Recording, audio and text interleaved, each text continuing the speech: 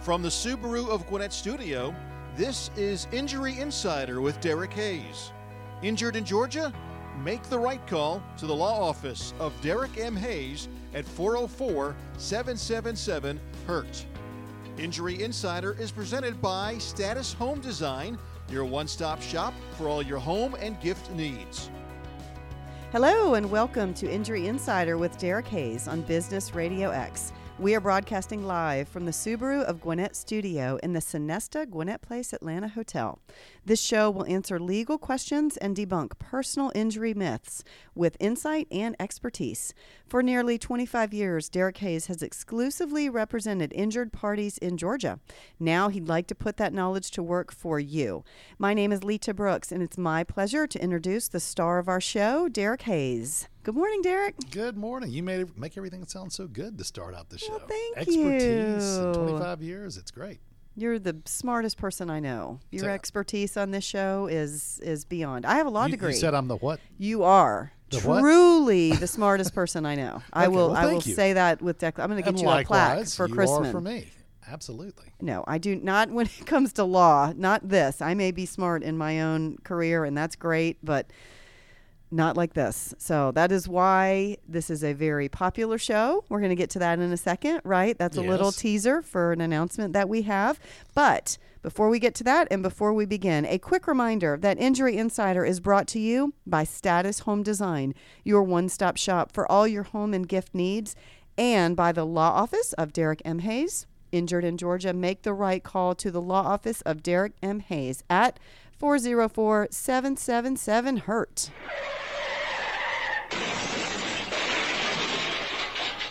All right, let's get started. In the last podcast, you answered some of the most common questions about personal injury claims. It was very interesting to hear your answers from a legal perspective because most people don't know about the things you discussed. I know I don't. That's what makes this fascinating. Yeah, and they were the common questions I get at the office from clients or people calling for the first time. So that's what formulated that specific podcast. Well, I love this platform for you because you're really giving this knowledge to the masses. And it was terrific advice when you explained it. And I hope everyone goes back to listen to that show if you missed it. That's all I can say. I mean, every show, right? We have plenty of shows out there and they are all equally as informative. Before we get to today's show, I heard that Injury Insider with Derek Hayes hit a major milestone recently. Can we talk about that? Yes, we can. Yes. All right. You share your news. Well, it was a tremendous honor. We have now hit over 1 million downloads for Injury Insider, which is terrific. I love that. The studio audience is right. Okay, people, you can sit back down again. You can sit down. But over 1 million downloads, and the great thing is we started this in February of 2020. We're now in December of 2020. And we even tape shows during the Corona shutdown. Correct. And the shows aren't done weekly. They're not done daily. It's every other week. So in that period of time, probably 21, 22 shows, somewhere around there, over 1 million downloads, which is amazing. Not only that, but we have more and more feedback coming in through the website. Mm-hmm. My law firm website, we'll talk more about it later, but it's derekmhayes.com. The podcast tab on there, I'm getting more questions, more comments. That's great. Which is great. Yes. People are engaging. Clearly they're listening. Over 1 million downloads. And we do have the Instagram page now for Injury Insider with Derek Hayes, and we're now seeing a tremendous growth in the followers. Good. Well, congratulations. Well, thank you. And a Facebook page as well. Yeah. Well, you built all that because the show really took off. Sure. And I know, of course, that's why anyone would want to do this, but I think the rapid growth was unexpected. Yes, and before we go to the next part of this, as you host my show, I host your show, and I'm going to plug yours real quick too. Her show is Status Life with Lita. If you've not listened, I encourage you to do it. It's amazing, the insight, the advice, just the information that's come from that. Her hashtag is Design Your Life, and it's tremendous. All the things that I've learned as the host of the show, not only for men, but for women as well. Primarily, I think the show is intended to be for women. And it's kind of evolved to where I'm it really all kinds has. of I things know. as well. That was very unexpected for me with that show. So I am a lifestyle podcaster and blogger. I'm an interior designer by trade, but it's really transformed into the lifestyle arena. And just amazing. So we each have a show. Yes. And if you're listening and haven't picked up on this by now, let's say this is your first show. Derek and I are a couple. So I am the host of Derek's show. He is the host of my show. And it really works. Yeah, and again, you know. Collectively, we're over 2 million. Plus, Correct. It's like 2.2, 2.3 million, I think it is, somewhere around there. 2 million hits. Yeah, Yep. collectively between your show and mine. So we both are enjoying that success, which is great to We do are. it together. It's been a lot of fun. Yeah, it has. It's been an interesting venture. So, and you know, our careers don't really mesh. You know, we mesh wonderful as a couple, but you know, Derek is an attorney, a personal injury attorney. I'm an interior designer, and I own a retail store and an interior design firm. And now I have a blog and a podcast. And an online store. And an online store, yes. And so I have all these different ventures that all make up Status. My business card just says the Status companies because there is quite a bit. But this is one way that we really get to come together and kind of cross our careers a little bit. So this is Injury Insider. We are on the legal show. So thank you for the plug. I appreciate that. I hope everybody will check your show out. It's great. Well, thank you. And Lita is Leta. Lita. Not like Lita, Lita, Lita Ford, the musician. Not like Lita. Or Lita, or Lita. We tape here in Georgia. Everything's Lita. Yeah, exactly. Lita. So anyway, well, so I appreciate that. Thank you. At the end of the show, we're going to tell all the listeners how they can find you and ask questions. We encourage that. If we say something today that sparks a question that you have, please go to Derek's website and ask. And we try to get to all the questions in future shows. All right, what are we going to talk about today? Well, before we go into the topic of the day, I do want to take time to answer a question that I received on my Facebook page. I mentioned that a few minutes ago. I've got lots of feedback there and even some questions through that. But a very good friend of mine from back in high school when I lived in Panama City, Florida, asked me a question about Georgia personal injury law. He's an attorney in Metro Miami, down there in South Florida. Terrific attorney. And Georgia and Florida are really completely different when it comes to personal injury law. Georgia has its approach to personal injury claims, and Florida is what we call a no-fault state. I'm not going to go into that today, but I've personally handled many cases over the years in Florida, and I've learned an awful lot about it, what to look for when it comes to coverage, evaluating claims, and how the claim is to be presented in Florida. But in Georgia, one of the things that's different is we have something called a limited liability release. And his question to me on the Facebook page, he wants me to explain the basics about what a limited liability release is and how it works, because Florida doesn't have that. Okay. Well, I sure don't know what that means. I'm guessing many of our listeners don't either. So jump right in, Derek. What is the answer? Okay. Well, when you settle a claim, no matter what state it is, Georgia, Florida, any other state, the insurance company that you're settling with will require you to sign something that we refer to as a release. The release is simply their way of closing their books on the claim with the company. It acknowledges the incident. It acknowledges the fact it's been resolved. It prevents you from going back later on to that same insurance company and saying, hey, pay me more money. It also prevents them from coming back to you later on and saying, hey, we paid you too much money. Give us some back. Okay. So it closes the door effectively with the insurance company as far as the claim is concerned. And there are two basic kinds of releases here in Georgia. One is known as a full, or also referred to many times as a general release, and the other is the limited liability release that he's asked about. Okay, so how do each of them work? Let's break these down. All right, we'll start with a full release. Full release, or sometimes, like I said, referred to as a general release, is intended to completely end the claim and this is the key, any other potential claims arising from the same incident. It prevents you from going after any other policy or even any other negligent party. So if you've signed a general or full release, you've closed out the claim in its entirety. So if there's a defect with the way a roadway is designed and you're in a car wreck and you only go after the person that caused the wreck and you've signed a general release, it can preclude you from going after the road design as another potential claim to get additional recovery. It's final. At that point, your claim is done. It'll many times include language specific saying any known and unknown claims. So when you've signed off on that general or full release, that release that does close the door, you've closed the door for yourself or anybody else that may have been involved in that claim on the defense side. You need to consult with an attorney. I say this all the time prior to signing Absolutely. a full or general release because it typically can't be undone. So for me, just call my office. I'll be happy to discuss it with you.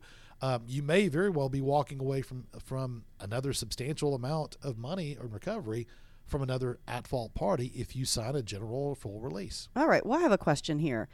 If I've signed the release, not exactly knowing what I was signing, let's say I just, I didn't understand the language, the insurance company just sent it to me, and then I decide, hey, can you interpret this for me? Or I'm pretty far into this and I don't know what I'm doing. Now I want to call you. Is it too late? Yes. If I've already signed the release, it's done. You can't bring you in at that point. The law refers to it as acting at your own peril. If you've signed that release, the understanding is that you understood what you signed.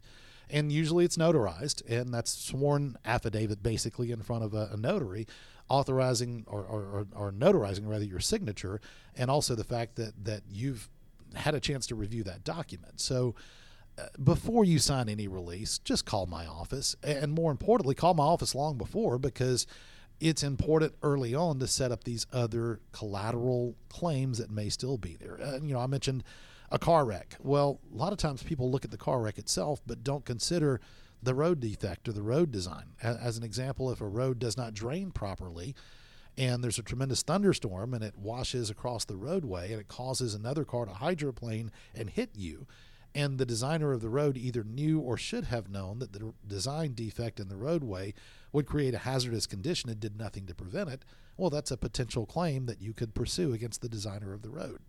I would have no idea. And most people Call don't. the expert. Most Call the people attorney. Or, I can't say it enough. The tire tread cases that came from the Goodyear tires. Those tire tread cases led to a lot of wrecks, awful lot, and unfortunately a lot of loss of life. Wow. And had someone signed off on a general or a full release and did not investigate the tire tread separation part of the claim, then they could have closed the door, likely did close the door on that other collateral claim that would have been more substantial. So we have the other one that you mentioned, limited liability release. I'm just Correct. guessing that works differently, so explain that one to us. Yes, it is different, and it's explained specifically in Georgia codes under 332441.1. Mm-hmm. Anybody wants to look that up? Okay. Go for it. But the limited liability release, it really only closes the book as to the specific at-fault party listed in that release and their insurance company. It allows you to continue to pursue any additional recovery from any other policy. So if there's other coverage out there, other at-fault parties, and you've only signed a limited liability release as to the driver of the car, you've still given yourself the opportunity to pursue those collateral claims, those other claims that may be there. All right. Can you give us an example? Yeah. Oh, absolutely. I think that's the best way to understand this. Yeah, and there are countless examples in roughly 25 years I've done this of where a limited liability release is extremely important. Let me kind of just create one. And okay. This is a common example. I could give you 10 dozen clients that have faced this exact situation. So in Georgia, the minimum coverage anybody is required to carry is $25,000 per person, $50,000 per occurrence, meaning that if they have minimum coverage and they hit you, and let's say, for example, you wind up with a surgery and your medical bill is $80,000 and their coverage is only a maximum of $25,000 per person, the insurance company for the at-fault driver, they agree to go ahead and pay their $25,000. They see a significant injury, $80,000 in medical bills. Their coverage caps out at $25,000. They're going to go ahead and say, all right, here's our $25,000. We're agreeing to tender that money. Well, if they send you a general or a full release and you sign off on it, well, guess what? You've closed the door. That's it. Uh-oh. Once you've accepted that $25,000, you've signed off on that release, well, you've closed the door. Okay. So if you take this example further and you have what we call UIM coverage, underinsured motorist coverage, on your own personal car insurance policy in your household, and let's say you have $100,000 per person, $300,000 per occurrence, and add-on coverage. Add-on means you take that $100,000 per person and you add it on top of the $25,000 in liability coverage. You would have had up to $125,000 in coverage you could tap into. So if you did sign off on a general or full release at $25,000, well, you walked away for another $100,000 through your own personal policy. Yeah, and the insurance company is sure not going to tell you it's there. No, they're not required to take you by the hand right. and walk you through the process, and they're not going to. No, they're going to send you a check for out $25,000 of their pocket. And think in these terms, especially if it's the same insurance company on both sides. Mm-hmm. So the person that caused the wreck is represented by company ABC Insurance. And you also have ABC Insurance. And they have $25,000 per person, $50,000 per occurrence in liability, and you have $100,000, $300,000 in UIM add-on. I can guarantee you ABC Insurance Company is going to go ahead and pay that $25,000 and send you a full or general release, knowing full well that they would have exposure with another $100,000 through your own policy. So with that being said, that's a perfect example of where a limited liability release comes into play. I would demand as the attorney and know the language to look for, and that's key, in the limited liability release to make sure that we protect your ability to go after that extra money. And more importantly, I'm not going to get deep into it, but there are ways that I can avoid having to even sign any release until the entire claim is resolved. But insurance companies can put the words limited liability release at the top of the page, and you may see that, but the content of the actual release may still close the door. Just because they've titled it that way does not mean the language inside that release says what it needs to say. You call it the magic language. So there are phrases, there are terms, there are things that I need to see in that release before I advise and, more importantly, allow my client to sign off on it. Plus, I can still investigate other claims that you may not have known about. Like I said, I referenced the road design. That's a perfect example. Think about as we're in the winter months, a roadway where, or not even a roadway, let's say a private business that have sprinklers that are set to come on at 2 o'clock in the morning every night and go from 2 o'clock to 4 o'clock, and they don't turn them off. And they're aimed in such a way that they get on the roadway. Well, think about it. 20-degree weather, 10-degree weather. Now you have an ice water hazard. Sure. freezes, and they've now created a hazard, especially black ice, which is prevalent here in Georgia. And you can show that there was negligence involved in creating that hazard. So, if you'd signed off on a general or full release, you have no knowledge. That's right. No recovery. Call an attorney. Can't say it enough. Call Derek. Don't call an attorney. Call Derek. Call me. Right. It's a wonderful tool from my perspective as an attorney, and I am very glad that Georgia law allows it. So, Garrett, my buddy from Miami, I hope that helps. If you have any other questions, just call me. He and I chat frequently, so we've talked a little bit about cases in the past. Yeah. So, well, that was a great question, and I'm glad he submitted that. And again, if anyone else has a question to submit, www.derekmhayes.com. Click on the podcast app, and it'll take you through the steps to be able to submit your question. And you can always call the office, too. I mean, a lot of everything is digital nowadays, but we will absolutely pick up the phone. So anyway, again, thank you so much, and I definitely hope that helps. But we have a main topic today. Yes, we do. All right, so jump into that. What's our main topic for the show? So today I want to talk about the process involved as your attorney, me as your attorney, in successfully negotiating a personal injury claim with an adjuster. It's the basic, I guess you could say the basic responsibility as the attorney is to negotiate a fair and just compensation settlement for their claim. Well, this is fascinating because this is going to go step by step. And this is the most important thing. You never know when an accident is going to happen. And I love this information, and I'm glad you're really going to break this down for us. Yeah, and again, these are questions I get daily. I talk to clients every day. I'm on the phone with clients a substantial part of my day, and I describe this in detail for clients, when they call and when I talk to them. And I've just decided in the podcast to go ahead and kind of cover some of the very basic points. So this is a conversation. How many times a day do you have this conversation? Oh, easily 5 or 6, easily. That's a lot. Yeah, it is. It is. Okay, so this is extremely relevant information. Sure. That's what I like about it. If you're giving this conversation over and over and over, today on this podcast, we're going to give it to you guys, the masses listening. I do want to point out, though, that what I'm talking about, it's not legal advice, because I can't give specific legal advice to someone that I don't represent. And more importantly, I encourage you got to have an attorney involved.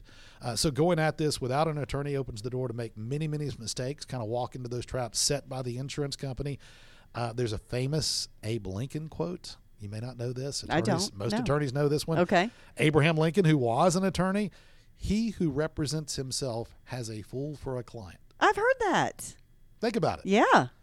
You again, you're if you represent yourself, even as an attorney, I still wouldn't represent myself because you're connected to the claim in such a way that you can be blinded by certain things.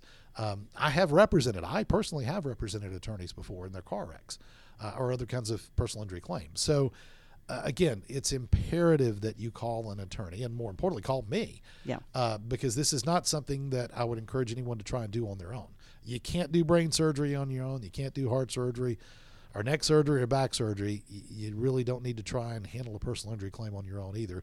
You need the expertise and the advice appropriate for what's going on with your situation. Every claim is different. All right, we'll jump into it. All right. Tell us where you start. So the goal should always be to try to settle the claim without filing suit.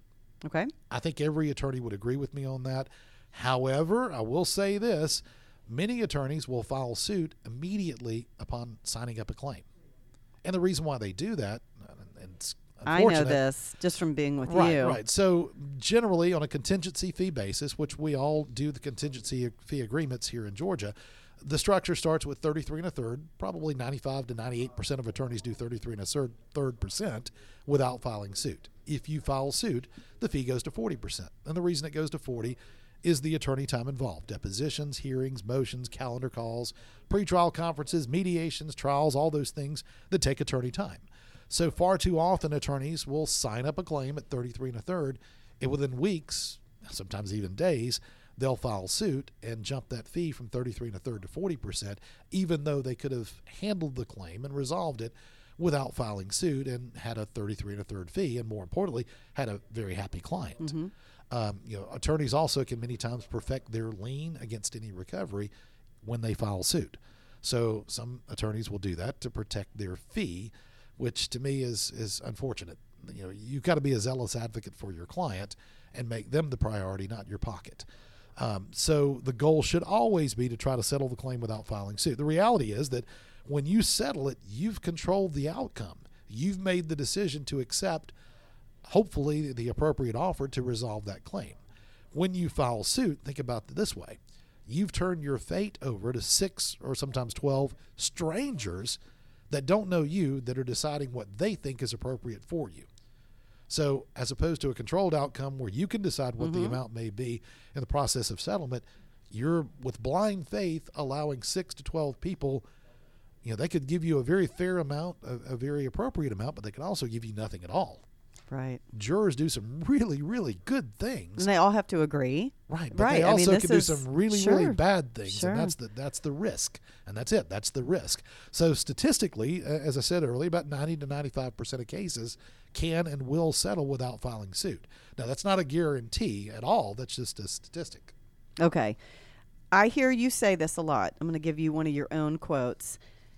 This is from Derek. It is my job to present your claim in the best light possible to maximize that recovery every single time. Yes. I do hear you say that. I had to write it down just because that is a long sentence. But I have heard you say that over and over again, just talking about your career and talking about this process. Right. And that's true. I mean, I use the puzzle analogy frequently with clients where you dump the pieces on a table for a 1,000-piece puzzle. You throw the box away.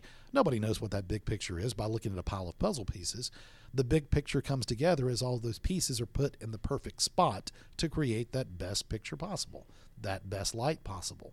So with that being said, it's a matter of putting together this case, this claim, in such a way that it's in the best light possible to maximize that recovery. And some attorneys are extremely effective negotiators, and I hope to consider myself, and I do consider myself to be in that category. But there are other attorneys that I jokingly say can't even negotiate with someone at a yard sale.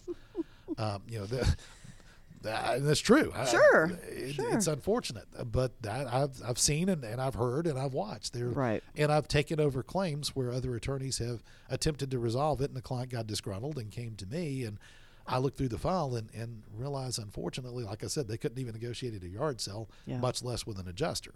So it's a process that can be very frustrating at times, but it must be done correctly every time to produce the greatest results. And I want to focus really on what separates my firm from others and how the process I have built is designed to maximize that recovery every time. So the results tell the story. If you simply go through the motions and not treat every client as if it was your own claim, your own personal claim, or your spouse, your loved one, your child, then you're going to do a really a disservice for your client. I know you're such a zealous advocate. I know that about you, and you were talking about your negotiation skills, so I'll give you a plug. You were the 2019 Litigator of the Year. Well, I mean, you you want to talk about your skills? You are at the top, my friend. Well, I appreciate that. Thank you. Yes. All right. Talk about the process. Where do you want to start? So it really starts with the very first phone call. And I know that sounds like it's a canned response, but that's the truth. It starts with that first phone call.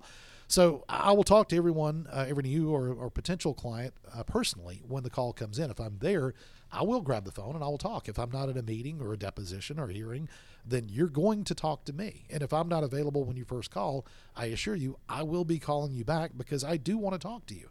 I want to understand every aspect of your claim and what it's done to you and your family. So a lot of times attorneys will read medical records and never talk to their client at all.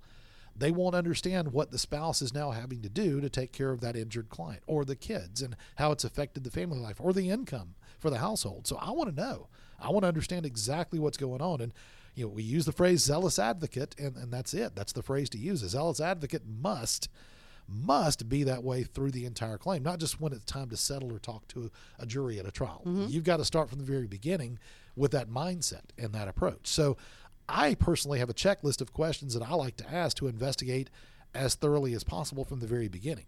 The reality is that we forget details as time goes by. I can't tell you what I had for lunch 4 days ago, 5 days ago. I could probably tell you about yesterday what I had for lunch, but we forget details pretty quickly about normal, ordinary things. As big as a car wreck may be in your life, you're going to forget certain details of that as time goes by. I don't want to miss those details. I want to talk to you from the very beginning. Hopefully you can call me within a day or a couple of days at the very most after your car wreck. And you're also looking for the angles and the details that we, as the person calling you, the client, may not even know. Right. So, right. Yes, we're going to forget, but we don't even necessarily know what we're looking for. Right. And things can disappear too. Yes. Evidence can disappear. Ooh, yeah. Facts can disappear. Eyewitnesses can disappear. All those things that, again, are going to make a difference in your claim. So it's ideal for someone to call me within a day or two of the wreck. I've said that, and I wish they would, so I can at least get involved. It doesn't mean I can't talk to them a week later, a few weeks later, even a month later, or even after another attorney's been involved and they've gotten frustrated. But it's ideal for me to be able to get to them immediately to go ahead and start that investigation as a zealous advocate. Now, I want to know about where the wreck occurred, for example. I want to know what time of the day, what the weather was like, the light condition. Was it overcast? Was it sunlight? Was it winter? Was there ice on the road? I want to know where you were going when you had the wreck. I want to know where you'd been. Were you on a time constraint? Were you on the way to work and running late? Or were you getting there early for a project of some sort? How often do you travel that route? What eyewitnesses were there? Did you talk to any at the scene? Did you get a name? Did you get a phone number? I want to talk to them. Because just like you're going to forget details 3 months later, 4 months later, a year later, when they get called to testify in a deposition, they're going to guarantee you that eyewitness is going to forget certain details. Oh, God, that car was red. No, it was blue. Oh, man, I can't remember the intersection. I know it was somewhere in Gwinnett County or DeKalb County. I just don't remember where. They're going to forget those details. I want to talk to them right away. I want to go ahead and make notes. I want to go ahead and send them a letter confirming the facts they've told me so that they will, again, sign off on what happened so that those facts don't get lost. That information does not get lost. I want to talk to the police officer if necessary and the department that investigated the claim. Again, I kind of reference what type of vehicle the other person was driving is also important. Was it a big pickup truck with an extended cab or big wheels on it, or was it a normal, ordinary sedan or a minivan? Those kinds of things can also, too, lead to the kind of wreck it may be. A tractor trailer, a dump truck. Think about those kind of things. What the other driver may have said to you at the scene. So if a driver causes a wreck and they get out of the car and they come up to you and, oh, man, I am so sorry. Oh, I apologize. Well, under Georgia law, that's an admission against interest. It's admissible fact to prove liability. Man, my bad. I am so sorry. I didn't see you. That's an admission against their interest. So it can be admissible to prove that they caused the wreck, the negligence factor. I need to know about those kind of statements. I want to know about those statements. That's why I want to talk to you early on, because you may forget 6 weeks later what the at-fault driver said to you. So even though the negotiations with the insurance company really won't occur for weeks or sometimes even months later after your treatment's over and done with, many of these early answers may be extremely important as those discussions start. So this is not 100% on topic, but what just came to my mind was the other show that we did. I'm just going to throw this little snippet in there. If you are in a wreck, the best thing to do is get your camera rolling. Yes, immediately, yes. right? And those are all right. The cell phone tool. So if that at-fault driver comes up to you and has that admission, you absolutely want it either on video or have it down where you can hear him saying that. Yeah. Even if it's the opposite, even if they hit you and try to pass the blame on you. Yeah. Oh, yeah. you turned too early, and you're thinking, no, I didn't. But again, just to have it recorded, let Derek sift through all that information. I was also, it reminds me of another story. I had a brilliant client, and she was wonderful. She was hit by a truck, a tractor trailer, and it was on in a residential area. And after he hit her, he sideswiped her. After he hit her, he continued to travel and went about 5 miles from where the impact occurred before he stopped. And she got out of her car and she walked up and had her cell phone recording audio, not video, but audio. And he got out of the truck and he was very apologetic. I was so afraid I was going to lose my job. I know I'm going to lose my job. This is the third time I've done this. Oh, gosh. I can't believe it happened again. I didn't see you. I should have looked in my mirror. He made all of these admissions that, again, later on, he could have said, no, I didn't say that. I didn't say that. But it was recorded. It was his voice. So I got that recording from my client, and along with my demand letter, I sent a copy of that audio. And there it was, the admission completely made by their driver, the admission against interest, saying, oops, my bad. And more importantly, him saying, it's the third time I've done this. Right.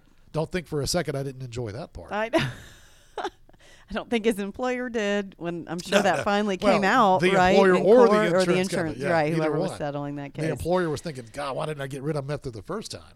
Well, it sounds like complete attention to detail matters to you in how to handle the claims. So what happens next after you have started the initial investigation? So an effective attorney, someone who, again, the zealous advocate, I'll use that phrase. The law office of Derek M. Hayes. There you go. Must, and underline that word as many times as you need to, must understand their client's injuries and what it will take to get them the best treatment possible for their injuries.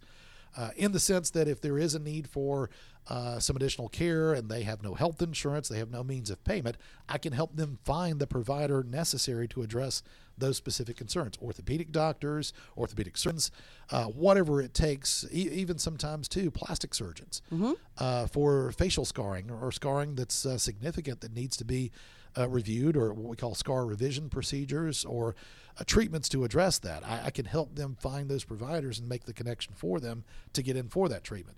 So clients are responsible, though, for going to their doctor's appointments. I can't go with them, and following through with the treatment plan that they're given is imperative.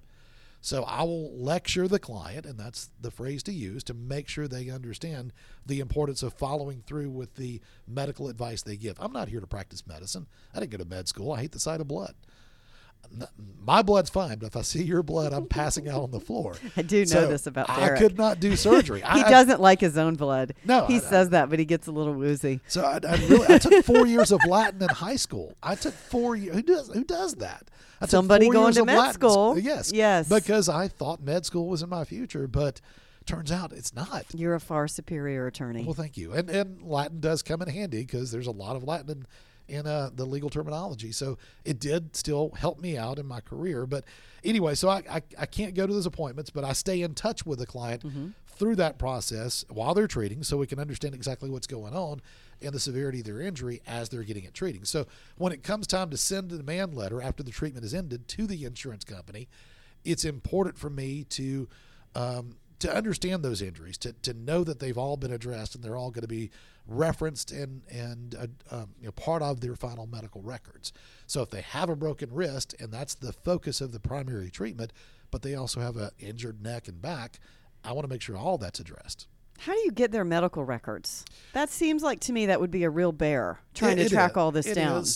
It used to be that you could just basically send a letter of representation and say, send me the records, and the provider would. You'd pay for the copies, but they would send the records. Now we have what's known as HIPAA. Right. HIPAA is the Health Insurance Portability and Accountability Act. It's a great thing, though. It really is, because HIPAA does not allow anybody to get your records. you have to have a HIPAA form that allows you to order and receive those records. So I have a client sign HIPAA forms for me that we use to get their records. We order the records from everywhere they treat it. It's important for an attorney to know how to look for hidden bills. And what I mean by that is if you go to the hospital, some hospitals will issue a bill for the emergency room. They'll issue a bill for the emergency room doctor. They'll issue a bill for the ambulance. They'll issue a bill for the radiologist and the radiology group separately that does the x-rays or CT scans or whatever testing you may have. And they issue a pharmacy bill. That's one visit to an emergency room after a car wreck. And you may receive 4 or 5 of those bills as an attorney or even as the client and think you've gotten all of them. And if, again, we know how to look for these hidden bills. If I don't look for those hidden bills and find them and the case settles and the bill comes in after the fact, well, it's too late at that point. So we know how to find those bills that a lot of people don't know about or wouldn't consider. We also confirm those balances with the providers when it comes time to resolve the claim. I want to know what's still owed. Just as much as I do what the actual bill was, because they're what we call collateral sources. Health insurance, med pay, think about PIP, which is not in Georgia, but other states have PIP, personal injury protection. Think about Medicaid, Medicare, TRICARE, all the other programs that are there to potentially pay those bills. All right. The medical records come, boxes, folders, manila envelopes, depending on the wreck and how much injury. Now what do you do? Okay. I wear glasses now because I've read thousands and thousands and thousands and thousands of pages of medical records for 25 years now. Thank God it's now more typed out than it's handwritten. Back when I first started doing this, you can't imagine how many handwritten medical records that's a joke about doctors that God. You can't read what they write. I took depositions back years ago with doctors where I would literally hand them their own document and say, Dr. John Doe, I appreciate you being here to testify today, and I truly need your help first before we get into some of the content of what you have to say, but I need your help understanding what you've written. Right. And I would hand them a page and say, could you please, for the record, read what you've written here? And I'm telling you, I'm not exaggerating. There were doctors that would look at it and go, I really don't know what I wrote there. Sure. I really don't know what I wrote. Shorthand used to be a thing too. Yeah, it's shorthand. Exactly. Yeah. Exactly. So they don't do that so much anymore, but right. And they used to record their comments on tape, and it would be transcribed by somebody else. And so sometimes it didn't really mean what the doctor had said. It would be misconstrued or typed incorrectly, whatever it may have been, transcribed. So nowadays, they many times stand at a computer, thank goodness, and type in. So I'm reading letters that I could truly decipher, not anything else. But so back to the core of the question: what do I do? I read them, and I'm going through them literally page by page, looking for things that are important for me to emphasize as part of my demand letter and my negotiations with the adjuster. Wow. I'm just thinking that's so time consuming and yet so necessary. Oh, it's imperative. The time that an attorney has to go through every single page, every single word. That's impressive. Yeah, and I'll say this too, and this is not to bang my own drum, but it's true. I do go through them. Many attorneys never look at a single medical record until the case goes into litigation, and they only do it because they have to get ready for a deposition. I need to know what's in there because I can't talk to the adjuster and them say, well, your client on the third visit to Dr. John Doe, they said this, and I stammer because I've never read it. I don't know what's in there. So I want to know. I want to be prepared. I want to be a zealous advocate and know what to expect and anticipate those kind of things because I've read it. So we've talked about your 4 years of Latin, and we were sort of making a joke about that. But does that help in knowing what all the medical terms mean? I mean, you're reading all this. You have to know, right, what some of the treatment and the medicines, and how do you know what all that means? Yes, the Latin does help. That I will not say that's the only reason, of course. Yes, it does help. In my opinion, what helps is experience. I can't tell you how many doctors' depositions I've taken over the years. I can't tell you. I don't know. I really don't know. And learning from doctors testifying about myalgia, myositis, cervicalgia, cephalgia, spasms, all those things that we hear those words occasionally, but we really don't know what they mean. I can tell you what all that means. I know the difference between an avulsion fracture, a compound fracture, a stress fracture, a non-surgical injury as opposed to a surgical injury. The success rate of certain procedures. those are things that you learn in taking depositions, trying cases, understanding from a clinical standpoint, those things that only doctors will know.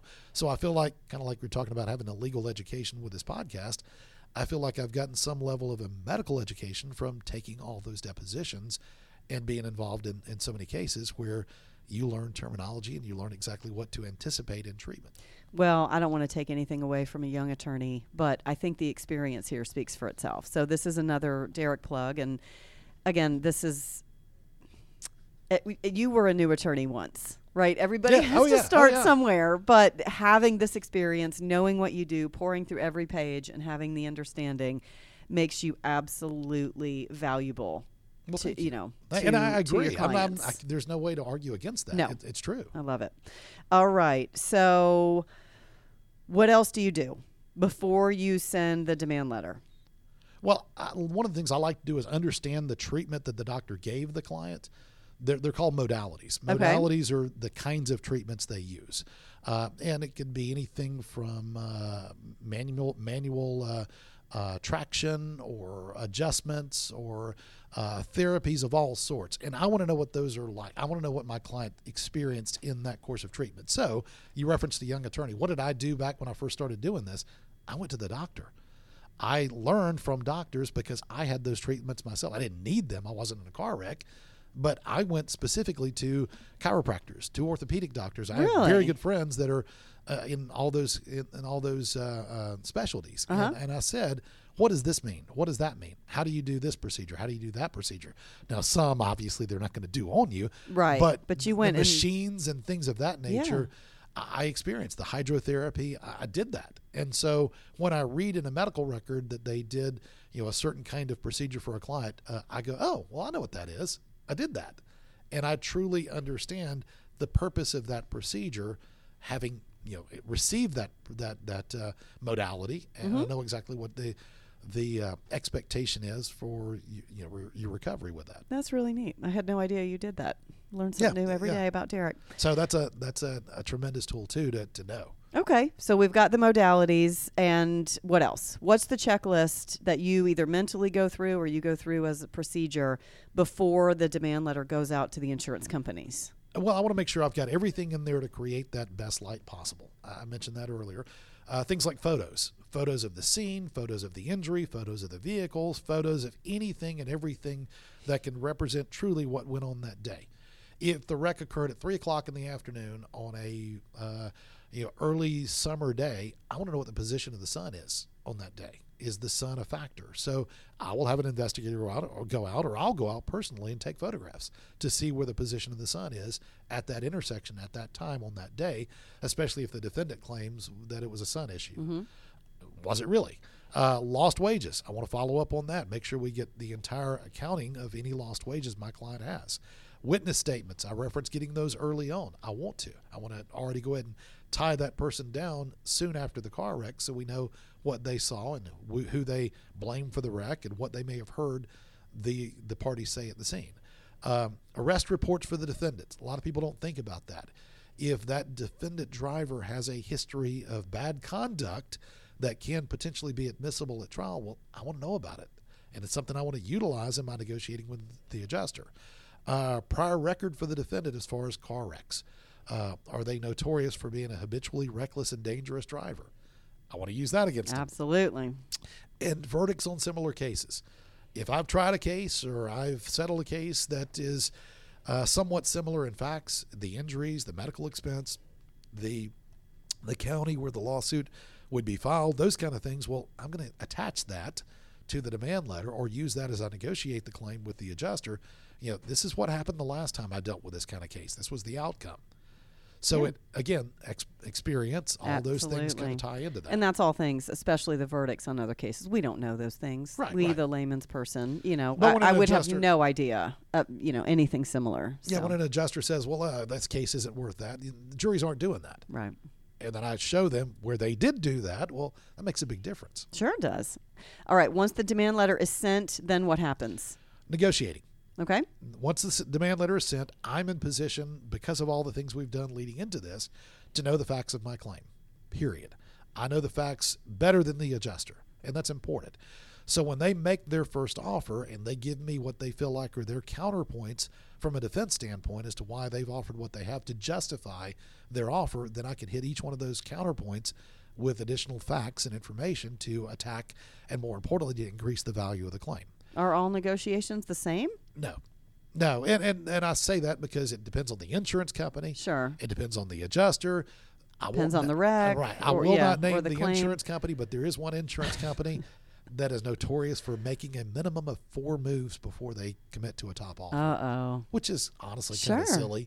But no matter what, they will always make at least 4 moves before they get to a top offer. I know one adjuster who I've dealt with now for many, many years, and when I have him on a claim, he will call me and he will say, this is my first offer and this is my top authority. I don't care how we get there or when we get there, but this is where I'm headed. Because we have dealt with each other long enough, and he knows my experience and knows what my expectation will be. So it makes it easier. It makes it quicker. And many times we're able to settle those, but if we're not, we will file suit. That's great. Not that you have to file suit, that you have that kind of rapport because of your expertise. What separates your firm from others when it comes to negotiating claims? We've said it, and that's experience. Yes. Zealous advocate, experience, knowing the facts, understanding the facts, having talked to my client from the very beginning to know where they are and where they've come. You know, many times clients will find full recovery, and that's great. But unfortunately, a very high percentage of times, clients never completely recover. I need to know that. I will file suit if I have to, but I will not file suit just to increase my fee, period. Unfortunately, far too many times attorneys will do that. That's ridiculous.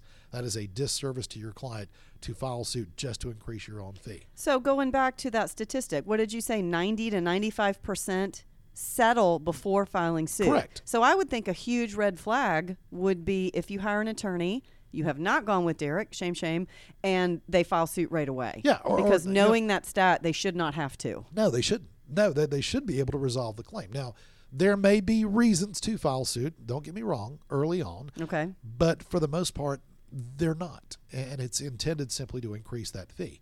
Not addressing punitive damages or not knowing how to find punitive damages in a claim is also what separates me from other firms. If they don't know how to find punitive value in a case, I do. I've been there. I've done that. Punitive damages are designed to punish a defendant for what we refer to as egregious conduct, like, for example, a DUI, reckless driving, hit and run, those kind of things. And I know what needs to be done to make sure we not only go after those damages, but we maximize that part.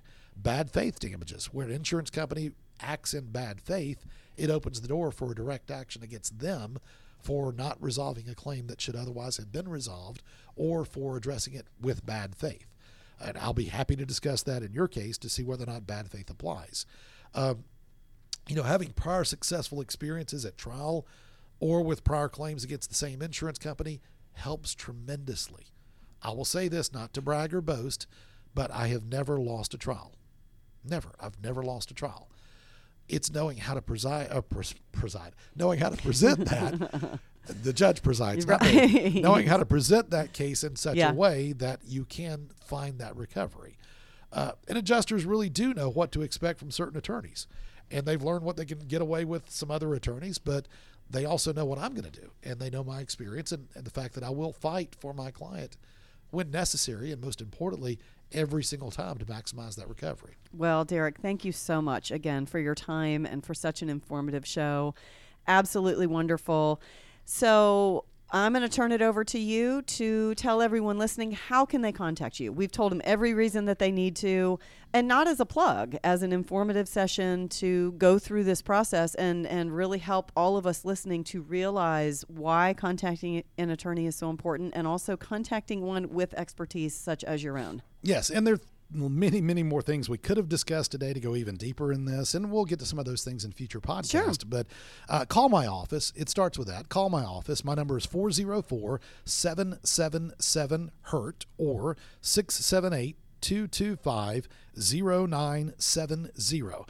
Unlike other attorneys, I like to talk on the phone with clients. I want to know about it, and I mentioned that in the podcast. So if I'm there and I'm available, I assure you I will speak with you. If I'm not, I will get back to you as soon as possible and talk about your claim and whether or not I can help you. You can also find me on my website. That's Derek, D-E-R-E-K, the letter M as in Matthew, Hayes, Hays.com. So DerekMHayes.com. You can email me from my website. You can send me a note in the podcast tab. There's a chat feature on the website, so you can reach me any of those ways as well. Also, my social media, Law Office of Derek M. Hayes. That's on Facebook or on Instagram. And the Injury Insider is also on Facebook and Instagram. Good point. Yeah, the Injury Insider with Derek Hayes is... You can find Derek. Yeah, Instagram and Facebook. Yeah, absolutely.